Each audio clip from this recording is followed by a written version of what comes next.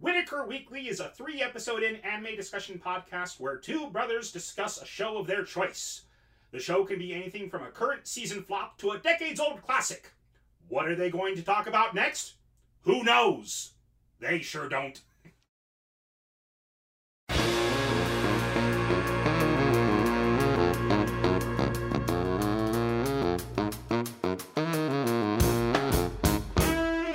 I'm Andrew. I'm Lee. And this is Whitaker Weekly. Let's get right into it this week. So we got a little bit of news for you guys. I'm particularly excited about one bit of news, but let's go ahead and share what you found first. Okay, so first thing I found was that apparently the Rising of the Shield Hero novels are going to get a gourmet spin-off manga. Good. So apparently there's a plan. Apparently there's a plan for a manga series that features the Shield Hero cooking modern dishes for the for his fantasy girls, his Raphtalia and Philo and the like. Okay. I wonder if it's going to have kind of the same feel as there was that anime I watched, Restaurant to Another World, whereas basically a restaurant from our world happened to have a magical door, and that once a week that magical door connected to fantasy realms, and the lucky few who found this door in their own realm would come and try our modern cuisine. And it was just kind of funny. It was just kind of fun watching that show, because it was always about these fantasy people who lived in a desert their whole life, never knew what water could taste like with ice cubes in it, or the dwarves drinking craft beer that they've never had. There is another manga that's very similar to that one, but instead of it being a door taking them to our world, it's the restaurant itself is in a fantasy world.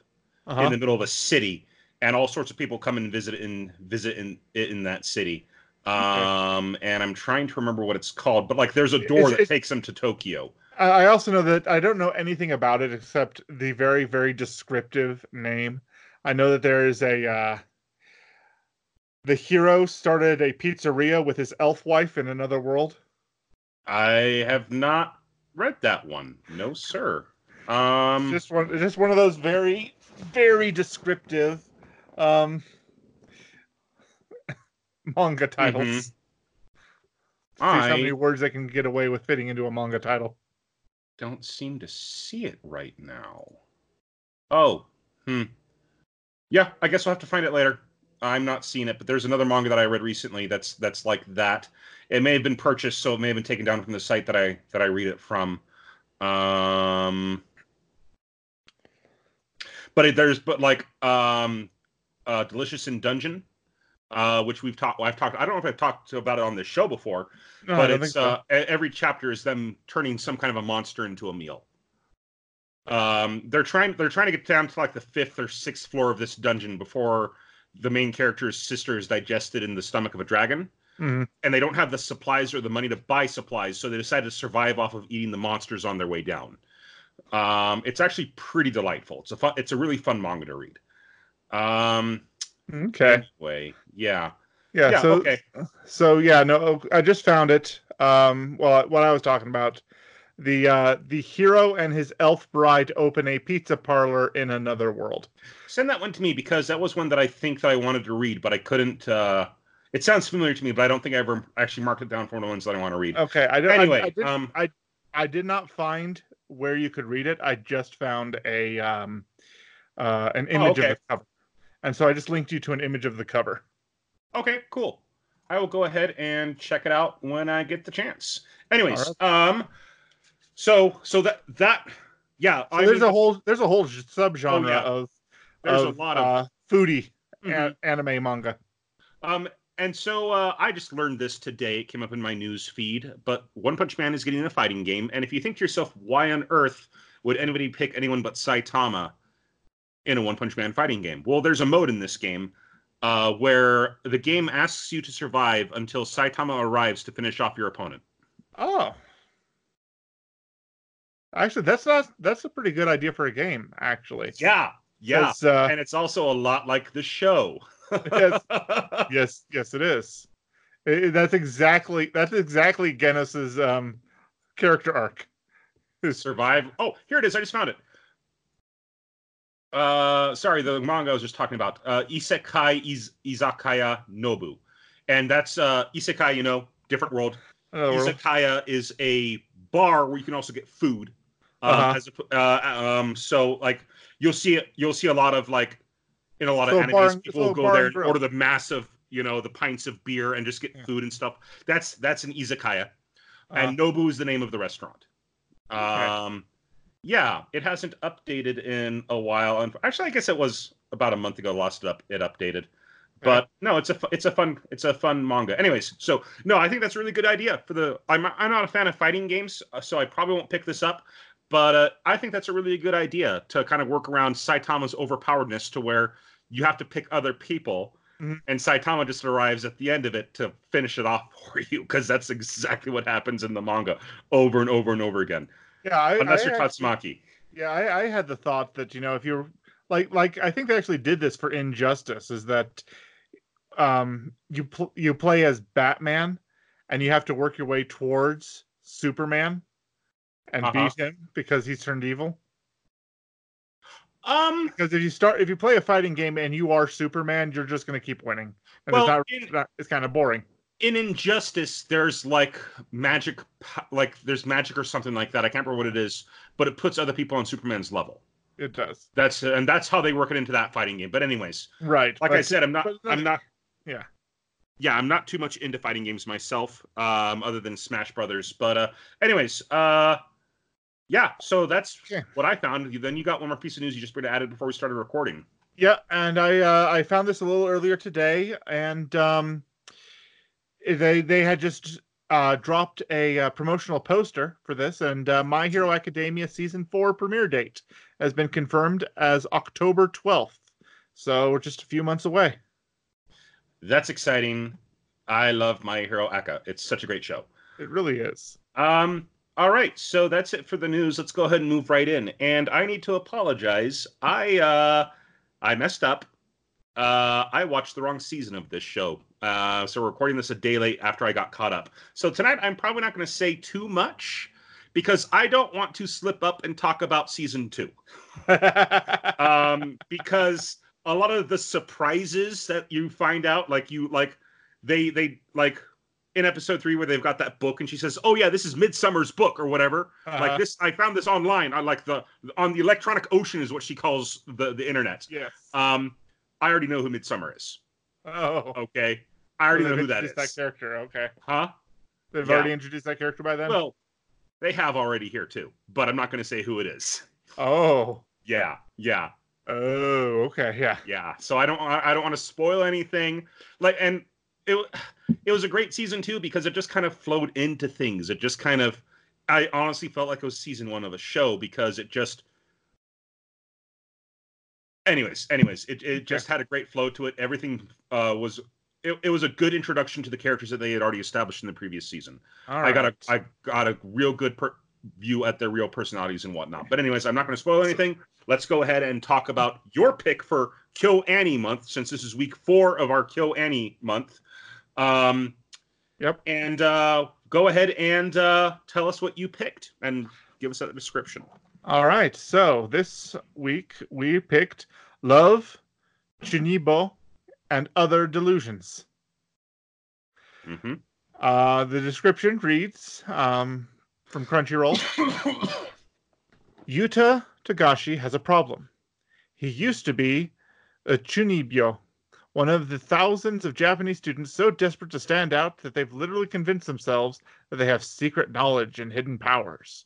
But now that he's starting high school, he's determined to put aside his delusions and face life head-on. The trouble is, Rika Takanashi, his upstairs neighbor, is just a bit delusional herself, and she knows all about his past indiscretions. Yep. So when we're first introduced to our main character, they kind of go into a Yuta. They talk about how Yuta used to be a Chionpu, a Chunibyo. Chunibyo, yeah. Chunibyo. I'm going to get that pronunciation. I should have practiced how to pronounce that before recording this podcast. But he was heavily involved in making in this make-believe where he had dark powers and had a sword and a trench coat of some kind. And like the first day of school, of middle school, everyone's standing up and introducing himself, he introduces himself by rolling up the sleeve of his trench coat and saying that these bandages can never be taken off, and going into this thing like, and nobody talked to me for the rest of my middle school life. Mm-hmm. And so he's thinking back to all this time, and he starts rolling around in his bed. Forget it. Just die. Just... He is so embarrassed with his past self. He is so embarrassed. He really is. But the whole time I was thinking that, I was just thinking about, how the main character of When Supernatural Battles Become Commonplace, the kid with the dark power. How he wanted this so bad. He wanted this in his life so bad that he was a Chunibyo. That he wanted superpowers so badly that he got them, and they were the worst superpowers in the world. They were so useless. It was a fire that doesn't generate heat at all. It's just black flame. It's decorative only. Doesn't but even he loves it. He loves it so much. It doesn't even produce light because it's a black flame. Yeah, no light, no heat. It doesn't function as anything useful in terms of just looking neat. And he loves it with such a deep, nerdy passion. First thing he does every morning is he says, "Good morning, dark and dark," as he looks at his flame. And then at night, the last thing he does is, "Good night, dark and dark." Yes. He like strokes it like a cat or something. He just loves his firepower that does nothing. And he goes, and then, anyway, highly recommend When Supernatural Battles Become Commonplace. That show deserves a season 2. Yes. I should probably try to find the manga for that. That was delightful. Anyway, so he's clearing out his room and is trying to throw away all of his past remembrances, and he's getting rid of all of these things and putting them in boxes and putting them out his bedroom window so that he'll take them out to the garbage later. Because he's living in a 3-story apartment complex and his window is right by a walkway that leads out.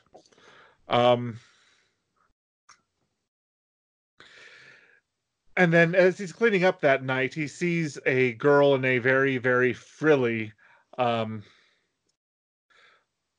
Lolita outfit. Lolita tutu skirt. Just climbing down a rope out his window. Just outside of his window. And she's sitting there and she's wearing an eye patch. Little black hair. She's got it in kind of a side ponytail. In a big old Lolita dress, poofy skirt, everything. And they make eye contact. But like, he's out there and he gives that little speech again. And that's when she catches on.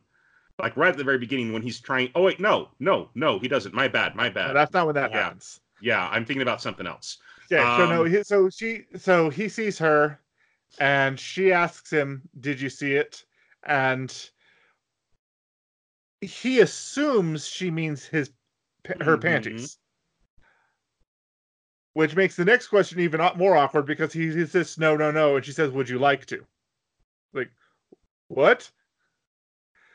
Which I have to just assume that she meant something in a fantasy realm that somebody would needed to... like some villain needed defeating, and that's why she's climbing out the window with this rope. Something going Anyway, and he sees her eye patch, and something flashes, and she's gone. And he looks around, doesn't see her, and just shrugs it off. And he's getting ready for his first day of school. Well, no, he leans over the balcony because she's going back down the rope. She's going down to the bottom floor. She's not good at climbing down the rope. Nope. That's part of the joke, is that she kicks him in the face, and and he ends up grabbing her feet and helping them find the railing so that she can get more comfortable before the conversation happens. And then she's climbing down, and she's not good at climbing down that rope. It's kind of adorable. Yeah, kinda. Also kind of awesome. So the next morning, he's getting ready for school, and he's trying to make his high school debut. And he actually goes a long way to high school because he wanted to make sure he picked a school that none of his people from from his middle school class would go to. Yeah. Because he wanted to leave that all in the past. And so he makes his way to high school. But he on the way, he runs... He checks himself out in the mirror to make sure he's looking all right, and somebody else gets the same idea. Speaking of mirrors, head to head, really close. He asks his sister what he looks like as he's getting ready for school, and she's just like, normal? And he's like, yes, that's right. It's normal. I look normal. And she's like, you're so weird. You're so weird, Oni-chan. Yeah. But she and him, then he goes, then he runs into the girl. They both are checking themselves out in the mirror. Not like, oh, I look so sexy. They want to make sure they look nice. Yeah, it's just a last minute, is anything out of place check, because this is first day of school. You are making your first impression. Mm-hmm. You want to look good. Same thing with a job interview. It's a last minute check. Oh, but he and this it's a girl he runs into, and she's this beautiful brunette, long hair, got kind of has the pink hair clip right in her bangs. Pink hair clip holding her bangs out of her eyes, and then she's got kind of the side ponytail as well. And like, oh, he's like he acts like a gentleman, lets her go first and check in the mirror. He then turns around and sees, I don't think we've learned her name yet, but her name's Rika. Yeah, he sees Rika. And Rika, she does the dumbest wearing the same uniform. Well, he notices that the brunette is wearing the same uniform as well. Yes, but she's so distracting. I don't know if he noticed her uniform at that particular moment. He just notices that girl from last night is standing there, and she then uses force powers to open the automatic doors on the train that we're going to open anyway. Okay, I know you said it's so stupid, but who hasn't done that? Who hasn't just pretended to be a Jedi, walk up to an automatic door and... I do it all the time, and in fact, one of the reasons I still do it is because when I wave my hand in front of me, it means that the motion sensor is triggered 3 feet earlier than it would have been, and so I don't have to slow down to get through the door. That won't happen in Japan because, as far as I know, you actually have to step on the mat for it to open. Yeah, that works on mats. So, what I do is for door sensors, like at the Walmart near where we're at. There's not a whole lot of mats where we are. Yeah. And it wouldn't work on the train. Well, it doesn't always work on train doors either. It has to be somebody pushing the button from the inside or outside where we're at. Mm-hmm.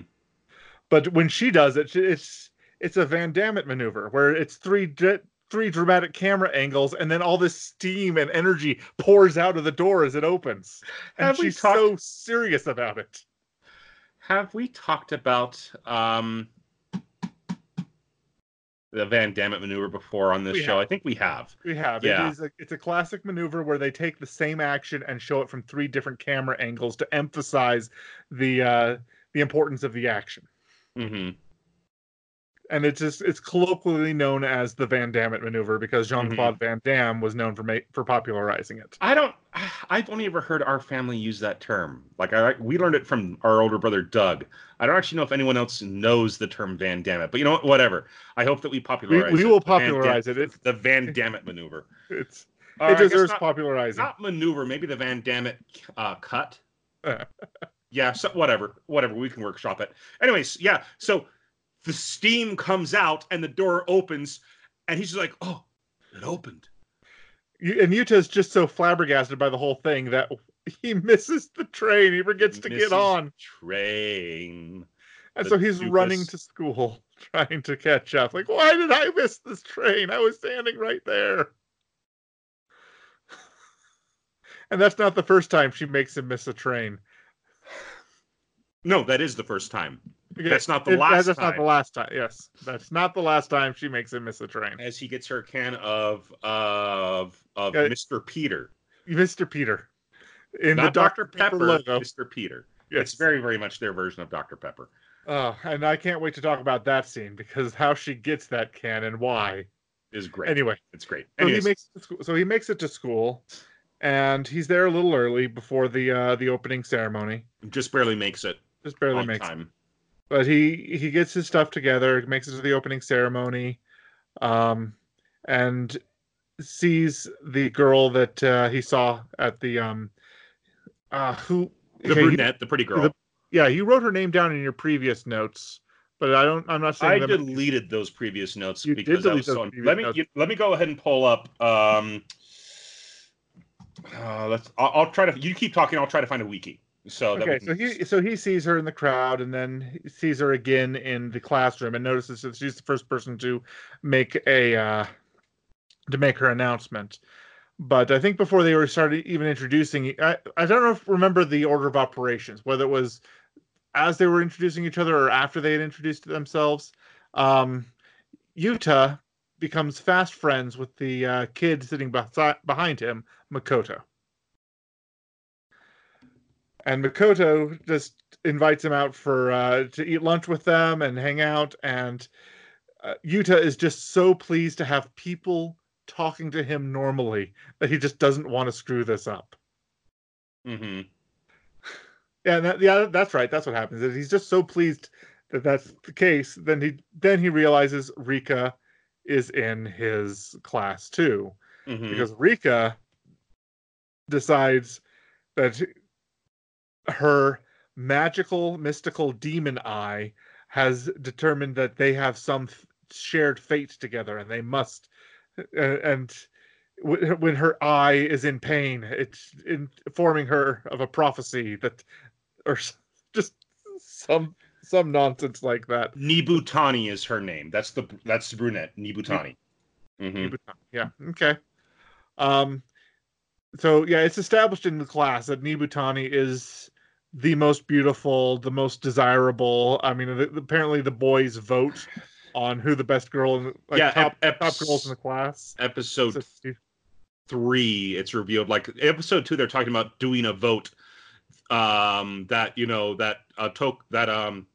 boys would vote on who these girls are, and it's like, you can't do that. If they find out, so then we'll be extra careful about them never finding out. Yeah. Yuta, that's his name. Yuta wants nothing to do with that vote, because he's like, if they find out, they'll be so pissed. The guy who wants to join the music club. So they hold that happens in episode 2. They hold a secret vote about girls, and in episode 3 it's revealed that Nibutani won for the most desirable, best girl in the class. Yes. So what happens then is Rika starts crying out in pain about her eye, and then it seems to transition to legitimately crying out in pain about her eye. Like, people are saying, what are you talking about? She's like, my eye. And then she actually says, my eye, and ends up hurting. Yeah. And which probably because she pushed her hand into her eye, which is revealed later. Yeah, well, we're getting to the scene what's going on with her eye. She's pushing her hand into her eye, into her bandaged eye. And Yuta's super embarrassed. He wants nothing to do with her, but the rest of the class is just like, dude, take her to the nurse. He's just like, what, me? And I'm like, Yeah, the rest everyone of the class nods at the exact same time. Send him and her to the nurse's office. Like, take her to the nurse's office. Yeah. So the scene then unfolds in the nurse's office where he hands her eye drop medicine, and she puts 2 drops in her hand and licks it. And then, complains that it's bitter, but it assumes that she did it correctly. Mm-hmm. And then one of the most dramatic scenes, it builds up to this, but in the most dramatic scene, in the second most dramatic scene in this episode, she reveals that, so she tempts him into having him ask her if he could see her eye. Mm-hmm. And when he's tricked into doing that, you want to see my eye? I'll show it to you. Yeah, you want to see it? Yeah, fine, show it to me. Yeah. But then she has such confidence in revealing her eye that he's tricked into believing maybe she's not crazy. Yeah. And in fact, there's a bit of a glowing effect, it seems like. And she stands up and starts walking towards him, which puts him off guard, and he stumbles back over something that had been knocked over earlier. Mm-hmm. And so he's on the ground. Oh, yeah, he is. There is a montage of him not picking on her, but she keeps doing these Chunibyo things, and he's so embarrassed by it that, like, I want to say this happens afterwards. Does it happen afterwards? After what I'm about to say. I thought he tripped over that because it got knocked over because he was hitting her with it. But it doesn't matter. Anyways, keep going. Yeah, so she reveals as she pulls up her eye patch and shows him this golden eye, the contact lens falls out. And she starts looking around for the contact lens that she's been keeping in her eye for these special effects. Why she probably hurt her eye, because she was pushing against her eye patch and therefore pushing the contact lens into her eye. And this entire scene, I kept thinking about when Kazuma met Megumin and started pulling on her eye patch because she's wearing it for fun and not because she's actually, sealing powers behind it. Like, you have this magical power that you can blow things up, and you still have to be a Chunibyo in. They exist even in that world. She has magical powers, and she still has to pretend she has more magical powers than she does. Anyway, so Konosuba, it's the best. Oh, it's so good. But she, she doesn't want to have the eye drops because she's like, these are drugs by this secret organization and they want to control me. And eventually he does force her to take the eye drops. And then they have the opening ceremony. And the opening ceremony, it's revealed that, let me pull up her name again, Nibutani is the rep for the entire first. For the freshmen, for the 10th graders. She's like valedictorian rep for the first years, for the freshmen. Mm-hmm. Like she was best in her class or made the top grade of the entrance exam or something. However that's decided. It's established that she's really smart. Mm-hmm. Ugh.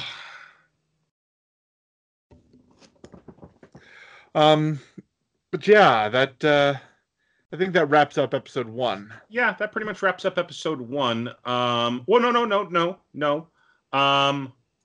Did we cover that he goes out on the balcony of the gym? And I think that happened at the beginning of episode 2. I don't think so. Because episode 2 begins with Toka chasing down Rika with a ladle. That's the very first thing I wrote down in episode 2. I'm pretty sure this happens at episode 1. Okay. But he goes to a gym when it's empty. He goes to the gym, goes out on a balcony, and for a balcony of some kind. Says his his introduction of like the Dark Flame Master, and he's just like, and he does his pose and everything, and he says goodbye to that. Yeah, he expels his past from himself. Mm-hmm. Expels his past from himself. And Rika notices. And that's when she starts talking to him about it and trying to bring him back into that world. And he wants nothing to do with it.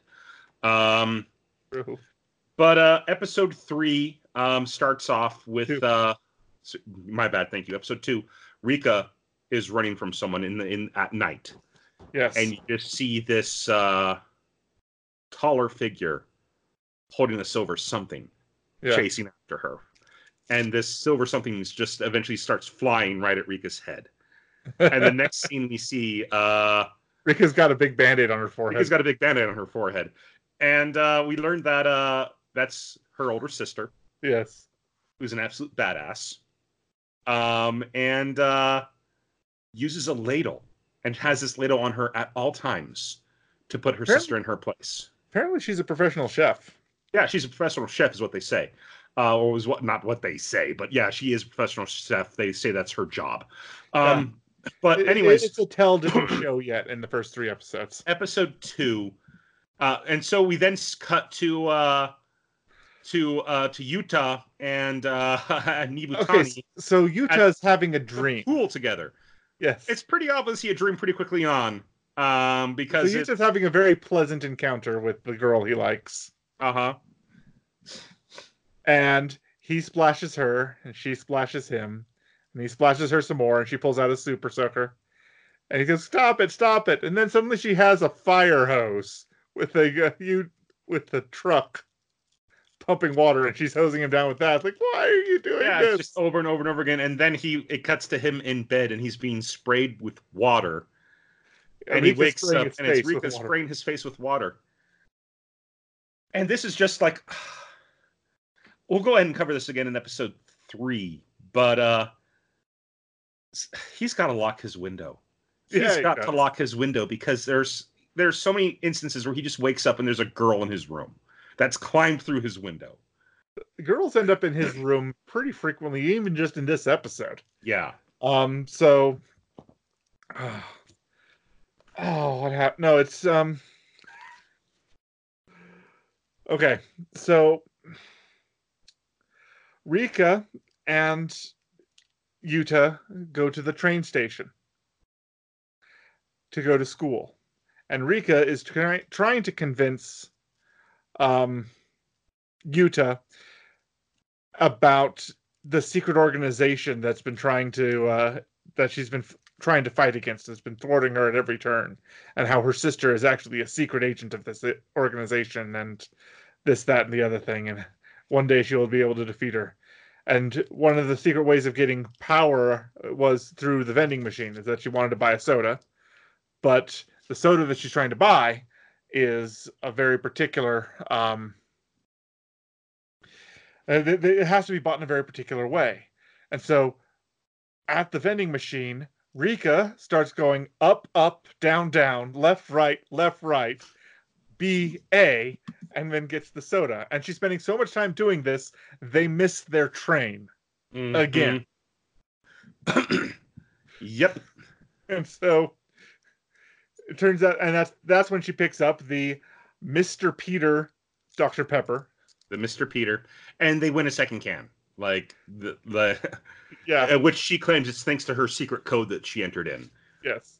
And she says that BA stands for like banana and then apricot. So you have to keep it or something. I think it's apple. What A was. Maybe have been apple. But the idea is you have to keep track of where the banana drink is and where the apple drink is when you do the BA combo. Because that can change.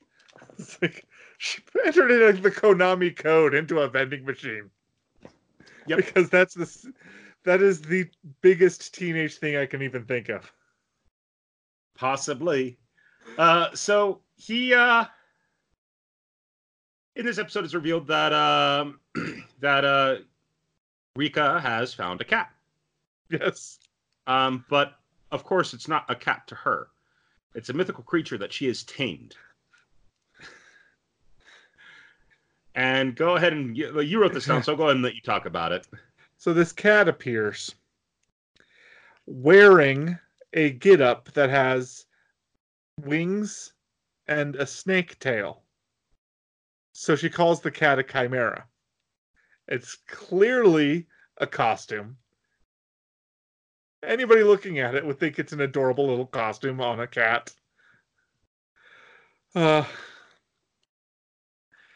And that's when they run into what's the name of the girl who thinks the cat belongs? Yeah, the senpai who thinks the cat belongs to her.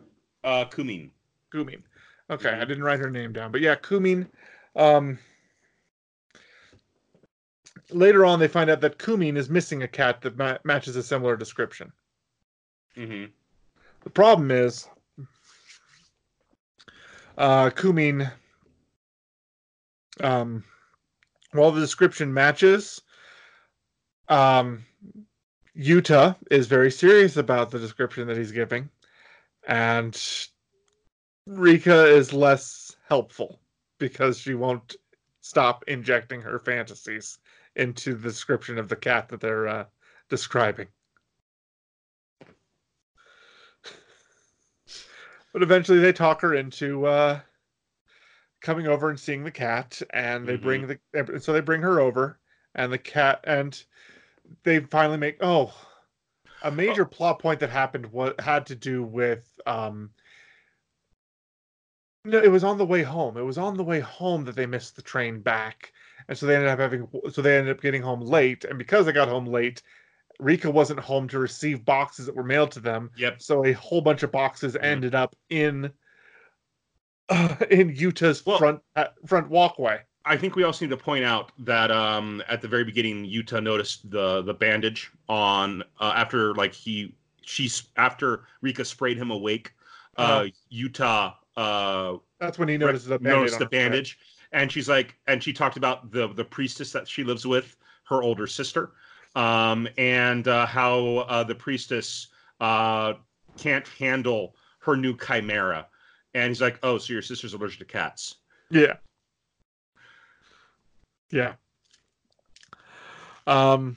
So that's established. But what happens is, so there's this whole big thing about her room being, his house being flooded with her stuff, and he bonks her repeatedly while talking to somebody else about this karate chop. That's a really famous GIF. Well, I don't want to say famous, but it's a recognizable GIF where he's just like bonking her on the head as he's talking to his little sister. So he's like, I was supposed to be here at 3 to meet them, and it's like 6 o'clock at night, so hours late. They would have made it if she hadn't been so busy trying to get the Konami code into the vending machine. Because they got let out early today because it was the first day of school. Yeah. So they definitely would have been there in time for the packages. But she wasn't. So now they have to lift all those packages and take them up an extra floor. Mm-hmm. And then, and as he looks at each as Yuta looks into each package, he sees all this memorabilia and junk and stuff like. It was just the essentials. How is this essential? Everything here is important, and she's pulling out like random garbage and stuff. Yeah. Well, we see them. We enter her room later in that episode. And we see how he's how she's feng shuied her room and made it look real nice. And he gets really interested in this. I think it's like a Luger with a. I forget what it is, but it's a pretty interesting looking World War I gun or something like that. Mm-hmm. But they bring Kumin over because Kumin is looking for her lost cat. Yes. And it turns out she finds Chimera, even though Chimera is perfectly blended in with the environment. Yeah. Rika claims that that mere mortals can't possibly see Chimera because it's blended in so well with all of the other miscellaneous things in her room, which includes huge plushies and I think a sarcophagus pharaoh head or some. There was a pharaoh's head or something, and just all kinds of stuff all over her room. It's like and apparently she's spent a lot of time figuring out the proper feng shui of all of the junk in her room, so she never has to clean because everything is put in her room in a very specific way. Mm-hmm, mm-hmm, mm-hmm. But yeah, and then see the cat in the Chimera costume. The cat meows like, oh, "You can see the Chimera," and she's like, Rika's brain. Yeah. Unfortunately for Kumin, it's not her cat. But it's then that I think it's at that point that we're introduced to Toka, actually. Yes, it's at that point. So Yuta is holding Chimera so that the other friend can identify whether it is her cat or not. And she does, and she says it's not. And it's at that moment where the three of them, with Yuta holding the cat, that's when Toka comes in and says, "Whose cat is this?" And she's terrifying at first. Like you just see this black outline of her. And it then cuts to we see Rika and Chimera sleeping on Rika's bed, and it's now at their living room. And Toko's just like, look, she's been this way ever since she was in elementary school. She hasn't changed at all. And she comes in here and she brings in a cat when she knows I can't have cats. I can't do this anymore. I need you to I can't touch that cat. I need you to take that cat. and get rid of it. I need you to take that cat and give it to a shelter, give it to someone else. It cannot be here. And he's like, why should I have to do that for you? That doesn't make any sense. And she's just like, 2 years ago, and she pulls out a recorder. 2 years ago, I recorded a fairly interesting conversation that happened on the floor below me on the veranda. And he's just like, what? And she presses play. And it's him giving his, his Dark Flame Master speech on the veranda. And he instantly gets embarrassed by it, and he tries to take it from her, and she flips over the couch with a one-hand stand to get away from him. Yeah. Just doing all these amazing moves to keep this thing away from him the entire time, increasing the volume to make him hate it more and more and more. And we get like these awesome shots of him just suffering and screaming, trying his hardest to make sure nobody hears this. Dying of shame. in front of his new friend. In front of his new friend, Kumin. And Kumin thinks this is awesome. She loves this. Like, she's kind of sweet and naive, but she's just like, that's so cool, and he's like, no, it's not. It's awful. It's terrible. Don't drudge this up again. And like, you see these awesome shots of him and he's drawn a completely different art style. Yes, they do. It's incredible. But he gives up. Now, I want to say, just gives up. I want to say that there's a scene that connects the two, and I want to say that scene was Rika, upon being confronted about Chimera, jumps out her own window and into the down the rope and down to the floor below, and Toka follows suit, holding a ladle, heading right down for her as well. And then a part of the duel takes place on Yuta's bed. Yeah, and that's when and then Rika gets the idea of doing the slow motion run up his little bookcase, which breaks the plywood on the top shelf a little bit. It's like, ah! And this is a wall I must break through. The air, hits her head on his lamp, and is out cold.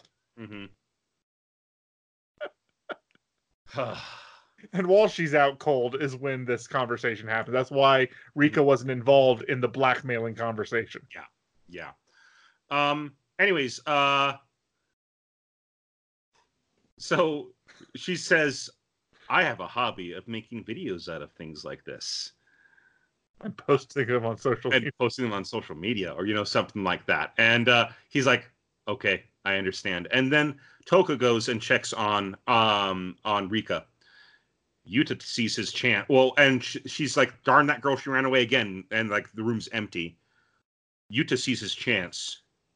Try to steal the... He takes the recorder and runs. And so he is caught up with Rika. Rika, and Kumin are all running. Kumin's just got this big smile on her face because she's just having the time of her life right now. It's like a horror movie. This is fantastic. Running from Toka. Who's following behind them in high heels. Yeah. And so with her ladle out.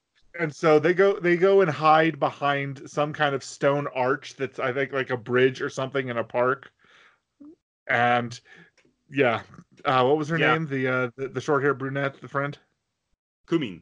Oh, no. Kumin. Yeah, Kumin is absolutely loving all this, and she sees a twinkle in the distance, and she's got her head peeked over. Oh, there's a twinkle over there. What's that? Bang! Yeah. She gets a ladle straight to the forehead, and she's out. And so they're running again, and Yuta's got Kumin on his back, and they just keep running. And finally they get to this little park, and they're hiding at the top of the slide, and Rika's just like, no, I have to fight her. I have to stand up against her. And so she goes down there, and they have this super over the top battle where they're like she and her sister, and it's obviously it's all in Rika's head. The one of the great running gags of this series, and it's one of the reasons to watch it, is Rika's imagination turning this into pure action fan service anime. Mm-hmm. And so this battle between her with an umbrella and her sister with a ladle turns into what? Well, you're the one who wrote it down, so I was going to let you talk about it if you wanted. It is an incredible, epic battle of superpowers and weapons that are bigger than the people wielding them, but still retain the same, you can kind of tell that this was inspired by an umbrella and the other thing was inspired by a ladle. And in the meantime, and it cuts back to reality. And energy and powers are going back and forth and blocks and explosions, and it's everything you expect out of anime. And like buildings are blowing up around them, and then and then after like 5 minutes of this, cut to Rika trying to come at Toka with her umbrella, and Toka is just very easily, nonchalantly, in fact, parrying all of her attacks and bonking her on the head when possible. Mm-hmm. Yeah, and eventually she just, cuts to reality, and it's just like, Rika's just like, randomly stabbing this umbrella out, and her sister's just like eventually just has enough of it and knocks her out cold with the. Eventually all three of them are not doesn't knock her out cold, just like hits her on the head, and they end up on their knees, all three of them now with bangs on their head, and she gives them bandages. And yeah, that's episode 2. And episode 2 ends with a little title card that says that the friend finds her cat. Yeah, the friend eventually found her cat, Yeah. So all's well. And they found a home for the Chimera. No, that's right. The home for the Chimera is Yuta's place, because Yuta brought home a stray cat. That's how it ended. Yeah. And his mom and little sister absolutely adore it. He's about to go to bed, and then that's right. And he hears a meow, and he sees that Chimera is on his balcony, and he looks up and he sees the rope dangling from above. And so he's just like, "Hey, Mom, I picked up a stray cat." What? That's sudden. And the little sister's like, "Oh, he's so cute." So yeah, they Chimera ends up. That's how the episode ends. That's right. Yeah. Chimera ends up in his home. Anyways, episode 3. Mm-hmm. Episode 3 starts with a demonstration. I want to say no. Does it start with the demonstration, or does it start with Sane trying to get involved, or Sane later? Sane's in the later half of the episode. That's right. Oh Sane she's in the later half of the episode. She gets called, and we don't see her until. I guess we kind of see her outline at first. Yeah, we don't see her outline, and she says the word death or something, and it's like very dramatic, and she's got these super long pigtails, right? Yeah, super long pigtails that are weighted at the bottom to help keep the hair down. Yeah, something's going on. Something. But anyway, the episode 3 does start with a karate demonstration as the school is introducing various clubs to get people get the freshman class interested in joining clubs. Because it's been a month since school started. Like, the first episode is first day of school. Second episode is 2 weeks into school. Third episode is a month into school, and clubs are starting. Is how each episode is introduced. And clubs are starting, and while the karate club is giving their presentation, Makoto, the friend who's been behind Yuta this whole time, wants to join the K-On! Club, the light music club, because are you interested in music? No. Then why do you want to get in the light music club? Because electric guitars get girls, man. Yeah, pretty much. He just has this fantasy of having a girl on each arm and girls in the background swooning over him that he doesn't even notice. It's like, in a month, I'll have a girlfriend, and then after that, I'll just have girls following me around that I don't even notice. It's gonna be great. Yeah, that's his plan in life, is to play the guitar and get it easy, have an easy life. Yeah.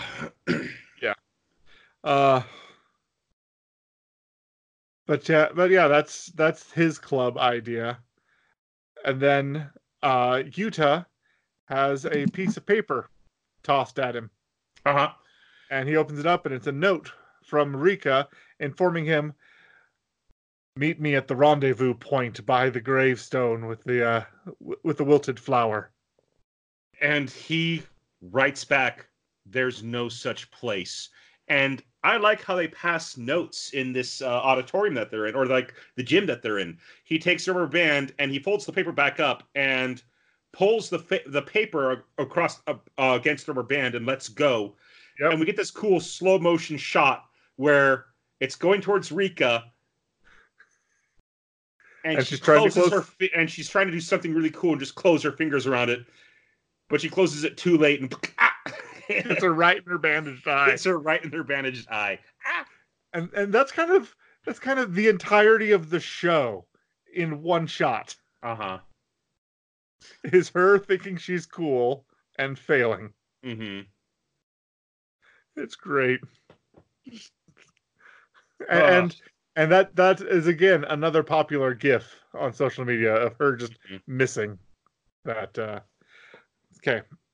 Something I wrote early on was how I didn't really enjoy the opening credits for season 1. I mean, yeah. When we have big screens, and the part of the format of the opening credits is that it flashes back and forth on either side. Like, here's one shot, and here's one shot as it's progressing. Then here's a loop, then another shot, and it progresses a little more, and a loop, and it just goes back and forth like a strobe, and it's distracting. It was bad. It was bad.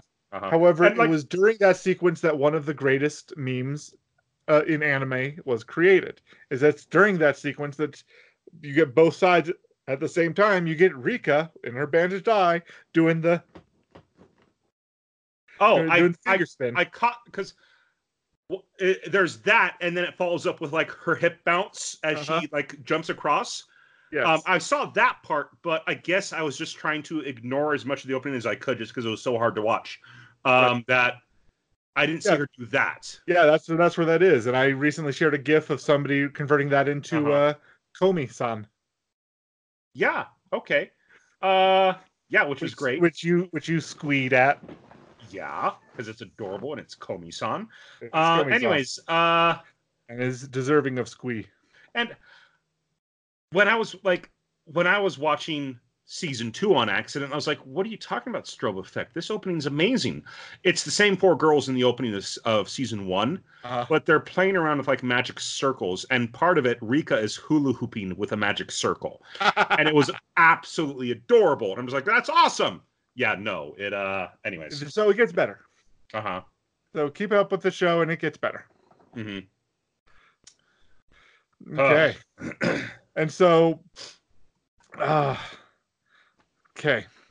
Yeah, so the note slips past her fingers, and then it cuts to the two of them meeting, the two of them being Yuta and Rika, the main boy and the girl with the eye patch, meeting by a tree, by a stone or something in the schoolyard. And he's like, and she ineffectively attempts to tell him that she wants to start a club with him by saying things like, "We need a base of operations to help fight the evil overlord," or something. Whatever her fantasy was. She wants to name it like the Far East Magical Society. Yeah, Far East Magical Research Society or something like that. Yeah. A good name for it. And he's just like, "Okay, well, you have fun with that," and he just walks off. Yeah. It's like, okay, fine. You can be president and I'll be vice president. That's not even what the problem here is. That's not what the problem is. Anyway, so she sets up base to try to get people to join her club, and nobody's coming. And she starts threatening people with her with her umbrella. With her umbrella. And so, and that's just good, and that's even worse. Sorry, she's an idiot. Just keep going. And then suddenly, sitting at a desk right next to them, is their friend from the previous episode. Oh, in this episode, we also learned that this is where we learned that Toka is a chef, because as they're having lunch, it's pointed out that Rika's always got these great, delicious-looking bentos. Oh, that's right, the bento scene. And she tries to. She's convinced that anything the color red is the red color is poisonous. It's the red fruits that she's convinced are poisonous. So she sets them aside, and then she's just like, "Ugh, the rice has been infected." And so she cuts the rice out with that has tomato juice on it. She's like, "Here, you can eat this." He's like, "Fine, I'll eat it. That's fine." And so she puts her chopsticks feeds it to him directly with her chopsticks, and the entire class goes, "Oh!" thinking that means that they're a couple. Yeah. And they're so happy for them. They already hit it off that quickly. And of course, who sees them and is clapping? But, the girl that he likes as well, Mibutani. But as they're out trying to get club members, he notices Mibutani in a cheerleading outfit. Well, before that. Before he notices her in the cheerleading outfit is when the friend shows up, who was missing the cat in the previous episode. Oh, yeah. And she sets up a desk next to them and decides she wants to have her own club too, and pulls out this green pillow and takes a nap on it.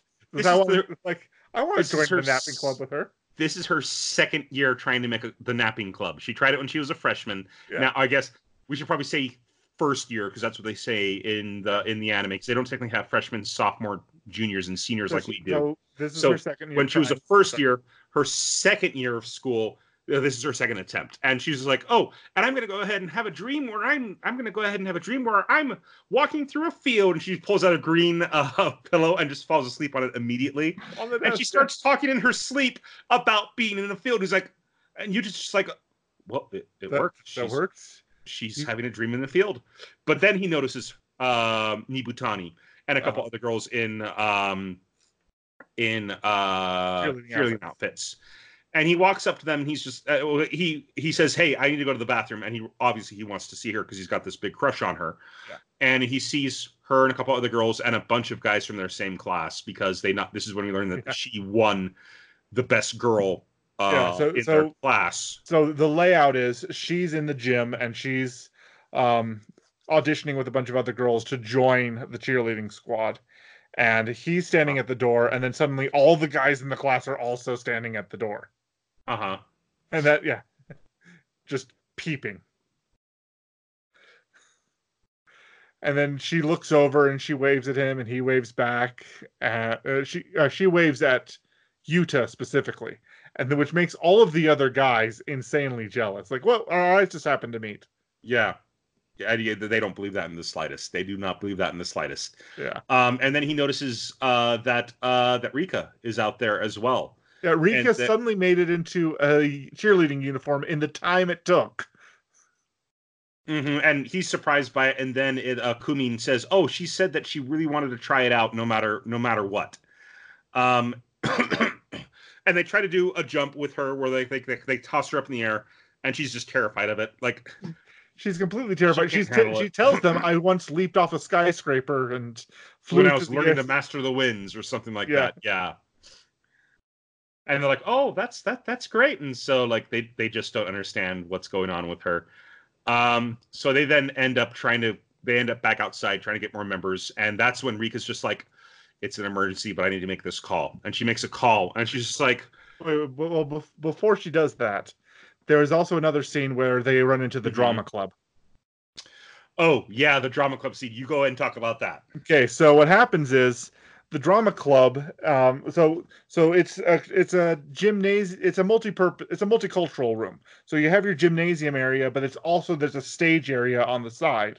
So it doubles as a lot of schools have this, where the gymnasium becomes the assembly hall. And there's a stage on the side. So while the cheerleaders are practicing, the stage section is being run by the drama club, and the drama club is running an improv trial where two people are trying to convince each other to let the other one pass. And so people are coming up with sob stories, and please, if I don't get onto this plane and tell him how I feel, I'll never see him again. And that's where Rika decides that she needs to find out how to do that. She needs to do this. And so somebody pours out so this girl pours out a full sob story about what's going on, and Rika dismisses it in 2 words, just like boring, or something like that. Just, oh yeah, no. The girl's like, "Please, I have to get to the airport. Please, if I don't get there, then I won't be able to tell him that I love him, and I'll never see him again." And she's just like, rejected. And the other girl's just like, "What? Huh?" And because she broke character, Rika wins. Yeah.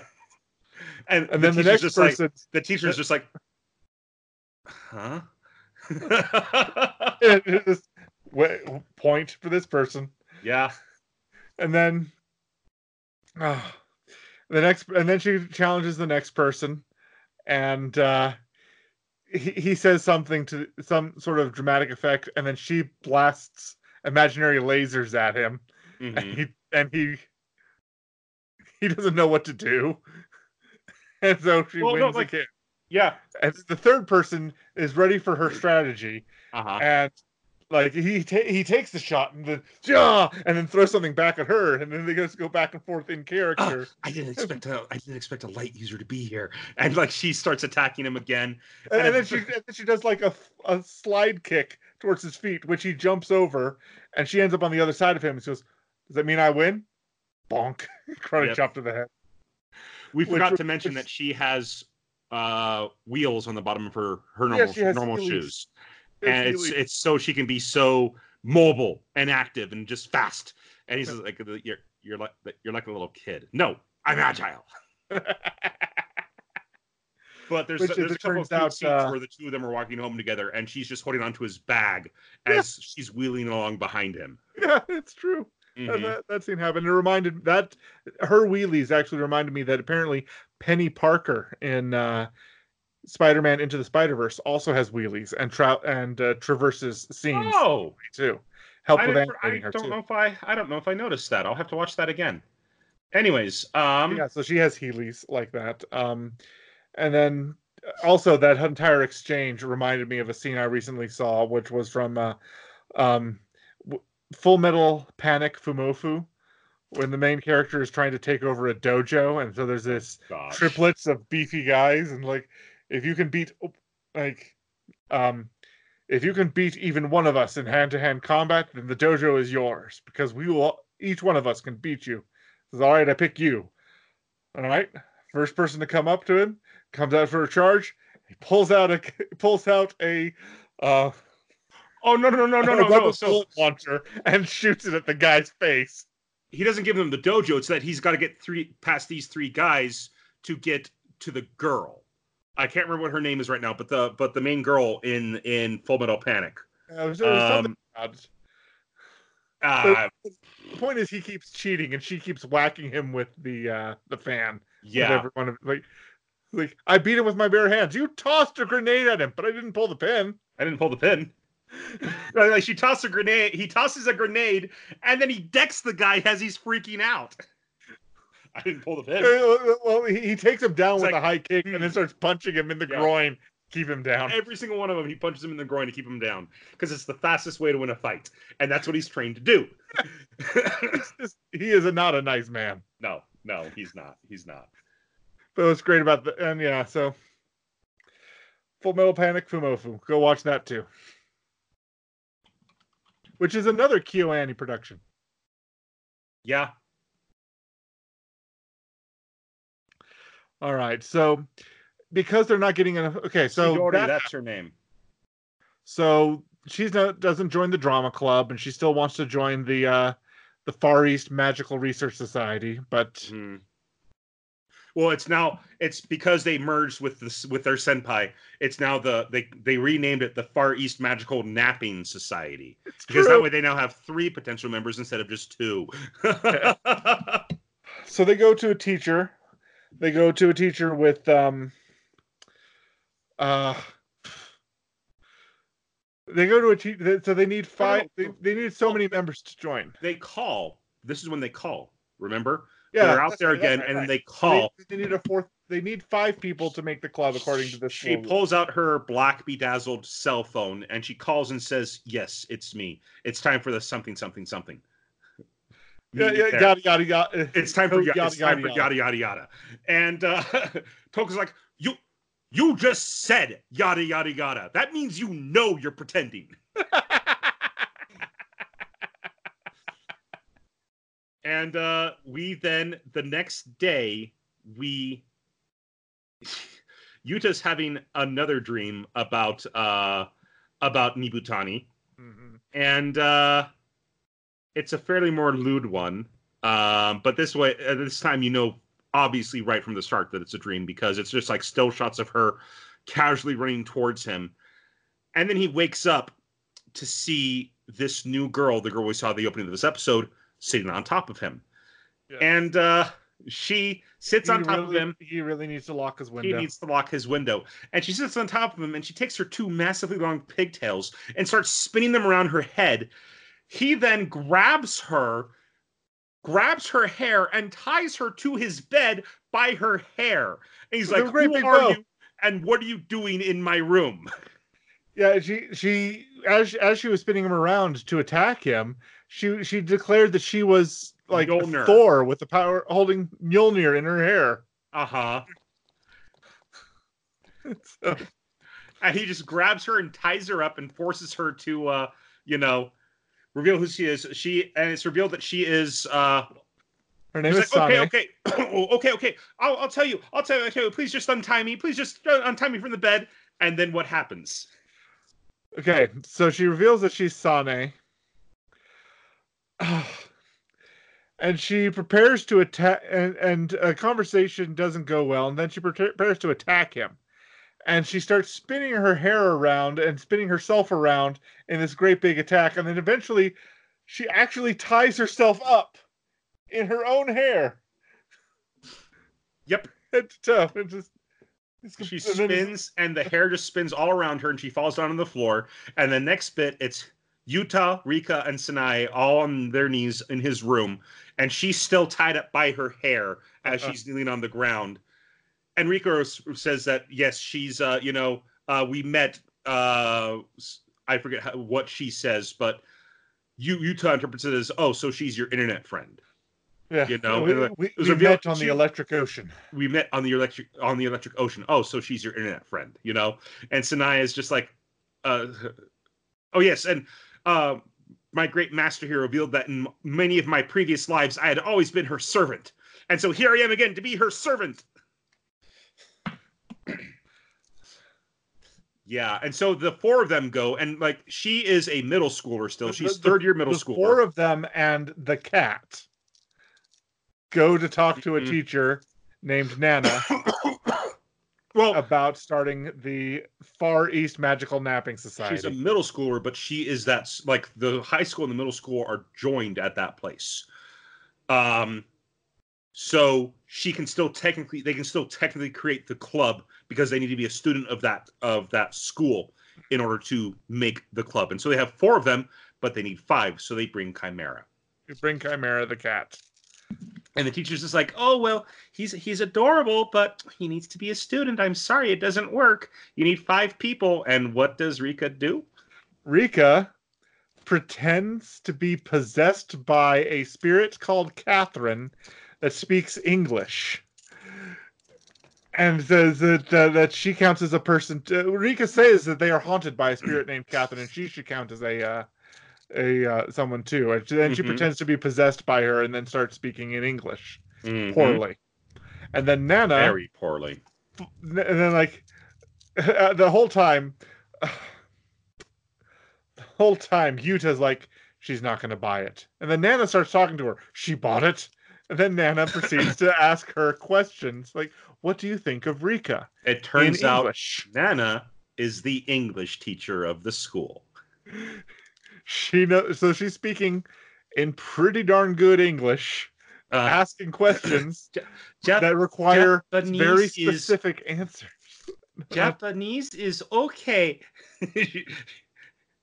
and so, yeah. So, Rika, nice to meet you. It's nice to meet you too. So, what do you think of Rika?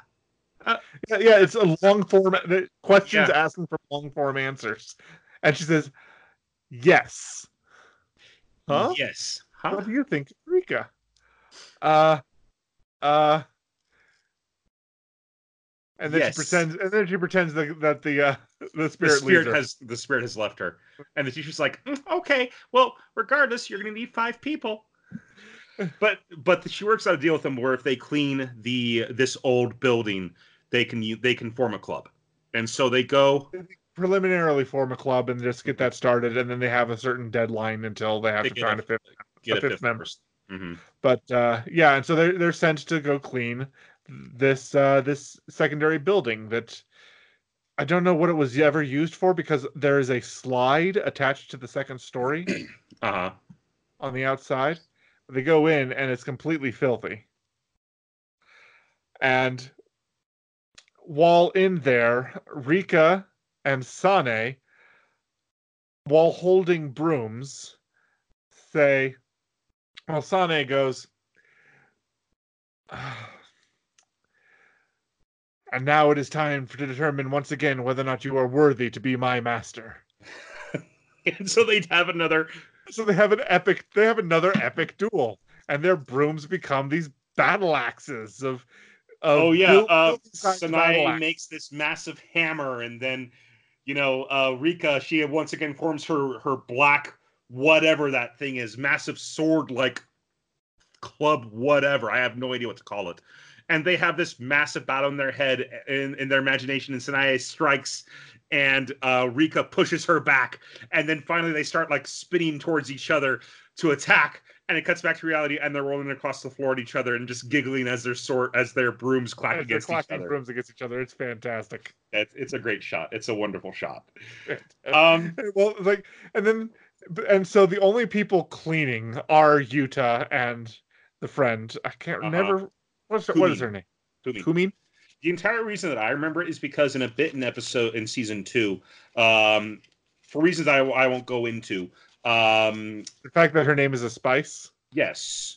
Well, Yuta and Rika go shopping together, and Yuta or Rika finds the cumin spice and talks about how awesome it is, and just, starts bringing it up. And he's just like, "No, we don't need cumin." He's like, "You hate cumin? No, cumin is fine.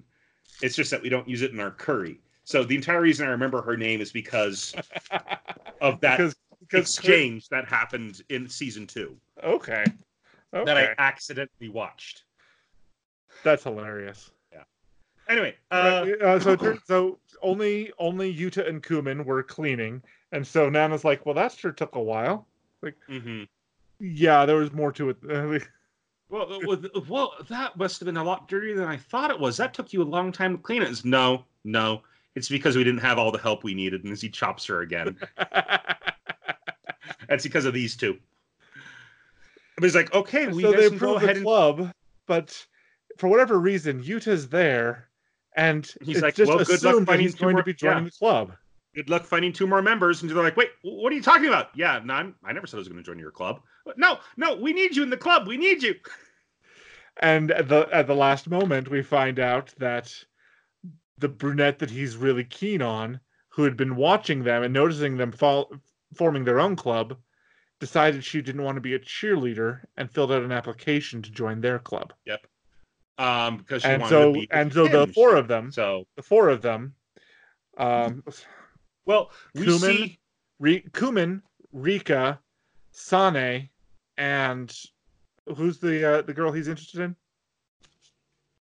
Nibutani are the 4 girls that are featured in the closing credits, all sitting around somewhere as if they were in a club room.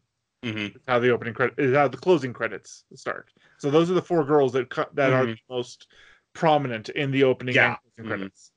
They're the four main girls. But they're trying to convince him to join, and this is on their way home at night. This is before Nibutani has filled out the application for the club.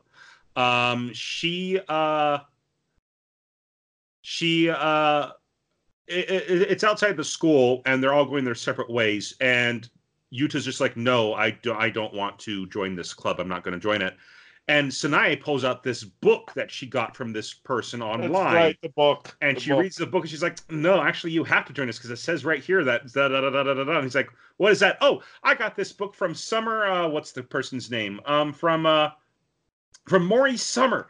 This who has this incredible website called Mabi Nogori. No, I'm not going to bother Mabi no Gion or something like that. And she's talking about this book and how great it is and how, like, it's just filled with so many incredible things.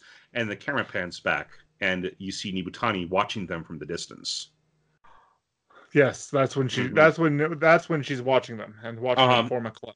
And that's when, and she's like, your club's, and the next day she's like, look, I joined your club. I can't wait to, have activities with you. It's going to be so much fun. And he's like, wait, what? And that's what convinces him to join the club, is because Nibutani joined it. Yes. So now there was a scene, I can't remember which episode it was in, but there was a scene where Nibutani and Yuta are alone in a science lab room. Episode 2, I want to say. And because she's the class rep, she's been voted class rep, and he was voted vice rep. Vice rep. Mm-hmm. So the two of them are in charge of counting beakers and just making sure that the science lab is fully stocked. And so they're doing that. And in a scene that makes you wonder whether or not he's going to break a beaker, because she starts talking things about she starts talking about how she watched him and how she remembered him from the train station, and how she's been keeping an eye on him. It's like, why are you watching me? Is there something about me that you like, or is these things going through his head and he can't hold the tray still? But he safely puts the tray in the in the cupboard, closes the cupboard, and is point blank away from one of the models, one of the giant one of the school human anatomy figures with the removable organs. Mm-hmm. Oh yeah, but it's not like on a table somewhere. It's right there behind the cupboard where it's not supposed to be. And he falls back, and we find out that Rika is holding it up and hiding behind the cupboard, listening in on them. While she's wearing a teacher's lab coat. Yes. And she starts talking about, because she's talking about how she doesn't have the magical power needed to sustain Chimera here. And so she needed to get mundane human things to sustain him. He's like, put that medicine back in the cabinet. You can't have it. Yes, that was and it's at that time where he starts, yelling at her and rebuking her that the other girl starts seeing the two of them and how familiar they are with each other. And how close they are. Mm-hmm. Yeah. That she starts to think she doesn't have a chance, and then there's that whole, take that off. Take it off? She's all pretending to be looted or something. Rika's cut that out. And stop doing that to the medicine. Yeah, Yuta's just like, take that off, referring to the lab coat. And she's like, take it off? And he's like, yes, take it off. Take it off? I don't mean it like that. Take off that lab coat. And stop doing that with the medicine. Yeah. And she's just like sitting there, kind of spinning her finger around. Kind of shyly. Are you sure this is what you want? Yeah. Anyways, this show's great. It's a lot of fun. Yes. And I would like to watch more of it. I think it'd be a fun one to sit down and just kind of relax to, unwind to so far. Doesn't seem to be there's very high stakes in it. It just seems to be, there's a relaxing kind of slice of life anime with a bunch of silly Chunibyo stuff going on. Yep. Yeah. So it's basically an excuse to have amazing animation without a whole lot of stakes. Yeah. Anyways, next week, we were originally only planning 4, but it turns out there are 5 Fridays in this month. So we're going to be doing a 5th week of KyoAni month. Yes, we are. So next week, we're going to be watching one of my favorite KyoAni shows, Nichijou, My Ordinary Life. This show is based off of a 4-koma manga, a 4-panel comic, for those of you who don't know what a koma is. They're like Sunday comic strips from days of yore. Yeah. But they're stacked vertically. Yeah. And so it's just 4 panels, and so 3 for a setup and 1 for the punchline. Yeah. It's a lot of fun. It's a very, very fun show. I was thinking about this or Lucky Star, but I was just like, you know what? I want to watch Nichijou. So I'll go ahead and read the description. This description is from Funimation's website. And you can watch the first 4 episodes for free on Funimation.com. From the creators of KO and Lucky Star comes a slice of life series packed with absurd antics and hilarious high school predicaments. Follow the adventures of 3 ordinary girls as they make life's awkward moments 1,000 times worse. Along with a colorful bunch of classmates, they learn their most important lessons the hard way, like whether goats are an appropriate form of transportation, who will win in a wrestling match between the principal and a deer, which is hilarious, by the way. That's this anime. I've seen that GIF. That's this anime. Okay, it's amazing. And most notably, if the 3-second rule applies to weenies that fly through mohawks. Wieners, like little. I know. Yeah. Little octopus. Well, there's a kid who has a mohawk, and he keeps getting in trouble with teachers who don't know him because they're like, "You can't have that hair here at school." He's like, "You can't grow your hair like that." And he's like, "But it grows naturally this way." And they keep trying to do other things with his hair, and his hair is just a natural mohawk. It doesn't grow anywhere else. Oh wow. Anyways, that reminds me of that scene where Best Jeanist tried to get Bakugo's hair to behave itself, and it took a long time. Anyways, meanwhile, down the street, a pocket-sized professor makes life difficult for a robot who just wants to be normal. But normal is the last thing you expect in a town where salmon falls from the sky. In fact, the only thing you can count on is your friends, but even they are totally weird. Nichijou is a delight. I had so many laughs the first time I watched this show. I actually have it on, I think, Blu-ray. As soon as it was available for pre-order, I pre-ordered it. And you can watch it, but we can also stream it on Funimation's website. Funimation. Yep. So we're going to be watching that for next week. Next up, let's go ahead and move on to recommendation of the week. That's your pick. And this week, in honor of KyoAni Month, we're going to pick another KyoAni production that is not going to be featured in one of our reviews because we've already watched all of it. Is Myriad Colors Phantom World. Mm-hmm. And so in this anime, there are these phantoms that exist that need to be dealt with or exterminated, hunted down, and allowed to cross over or something. Just these little creatures that affect the way the world works. And so we have these characters, and so our characters are, I think, kind of bad at their job when it comes to trying to take care of these things, as I recall. So they're high school students that have the adequate powers necessary to hunt these things down, but they're not necessarily very good at it. Like one of them, his power is that he can anything he draws, and then if he bleeds on the paper, that drawing comes to life and becomes an avatar that he can control use to help him fight. But it takes him forever to draw something cool. And so by that time, something weird happens. Yeah, there's I don't remember exactly what the main girl's power was. I do remember that there was a cute little short girl whose power was that her eternal hunger turned her mouth into a vacuum that could suck up all these these things. But she's also a hyper polite child that doesn't want to impose, it comes from a family who'd be embarrassed to take her to an all-you-can-eat buffet. That level of propriety that she comes from. I also remember a redheaded girl who was a bit standoffish and always wearing headphones. Yep. There is there's also I just pulled up the wiki for it. There's the blonde who I don't remember what her powers are other than having really, really big breasts, because there was that one episode. Couldn't she? No, it was the one with the headphones that could scream them away. Yeah. Her power was her voice, but she was always very quiet around other people, and she seemed standoffish and aloof. Hers are based off of Okay, yeah. Hers were based off of the elements. Mai is the one who's based off the elements. And she but there's just that one absurd episode where they have to outdance those totem spirits. Oh yeah, they have to. So this one has made the rounds in terms of memes. Is that they have to out limbo these possessed telephone poles. Mm-hmm.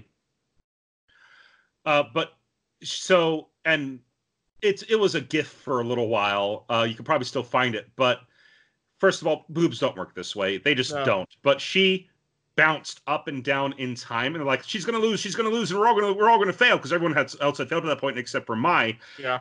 But she gets up and she starts bouncing until she gets her boobs to shift up and down until they're flat enough for her to just squeeze underneath the pole at the right moment. It's the most absurd thing I've ever seen. And there's a GIF of a guy attempting the same thing with 2 yellow balloons strapped to his chest, making fun of the situation. Yep, it doesn't work that way. It doesn't work that way. But I think some of the best part of that show is that there's like something on the roof that needed to be dealt with, and if they needed to like dance in sync perfectly to deal with this thing, and if anybody messed up, they'd all get sprayed with stink spray. Mm-hmm. And then they all had to go to the showers and watch it. Yeah, that's right. They had to become an idol group in order to defeat that one. That was a real fun episode. Yeah, that was a real fun episode. But yeah, anyways, it's on Crunchyroll, so if you guys want to go ahead and watch it, that's where you can see it. It's great. Next up is the creator shout out, and it's my turn this week. And I want to go ahead and give a shout out to an artist that I actually bookmarked a little while ago, but never had a chance to really talk about her. Kaisei. Kaisel. My bad. Kaisel. It looked like an eye on my monitor for a moment. Real name, Carolina Alvarez. There was a Facebook link to one of her pages, but her page, but the page didn't exist for some reason. Anyways, she, you find her on Twitter, you can find her on DeviantArt, and she's just got this incredible art style that just is warm and just colorful. I was very, very, very much impressed with the work of hers that I saw. Once again, I came across a page where somebody had put her art up on Imgur and said who it was for. Mm-hmm. And yeah, go ahead and check this person's art out if you haven't done so yet. All right. Yeah, I'm checking out her DeviantArt page right now, and it is quite nice. Yeah, she's got a real nice style. I really enjoy it. Anyways, that's it for another week. Thank you so much for listening in, you guys. If you listened in on YouTube, please feel free to like this episode and subscribe to our channel. If you like what we do and want to support us, please share our channel with your friends. Where can they find us on social media? Our site, WhitakerWeekly.com, currently has links to our Facebook page, Twitter account, and YouTube channel. We encourage all our listeners to follow us on the social media platform of their preference, and if there's one we're not on yet, please reach out to us on one of the ones we mentioned, and we'll broaden our scope to include you. All right, well, that's it for another week. I've been Andrew. I've been Lee. And you guys have a great week.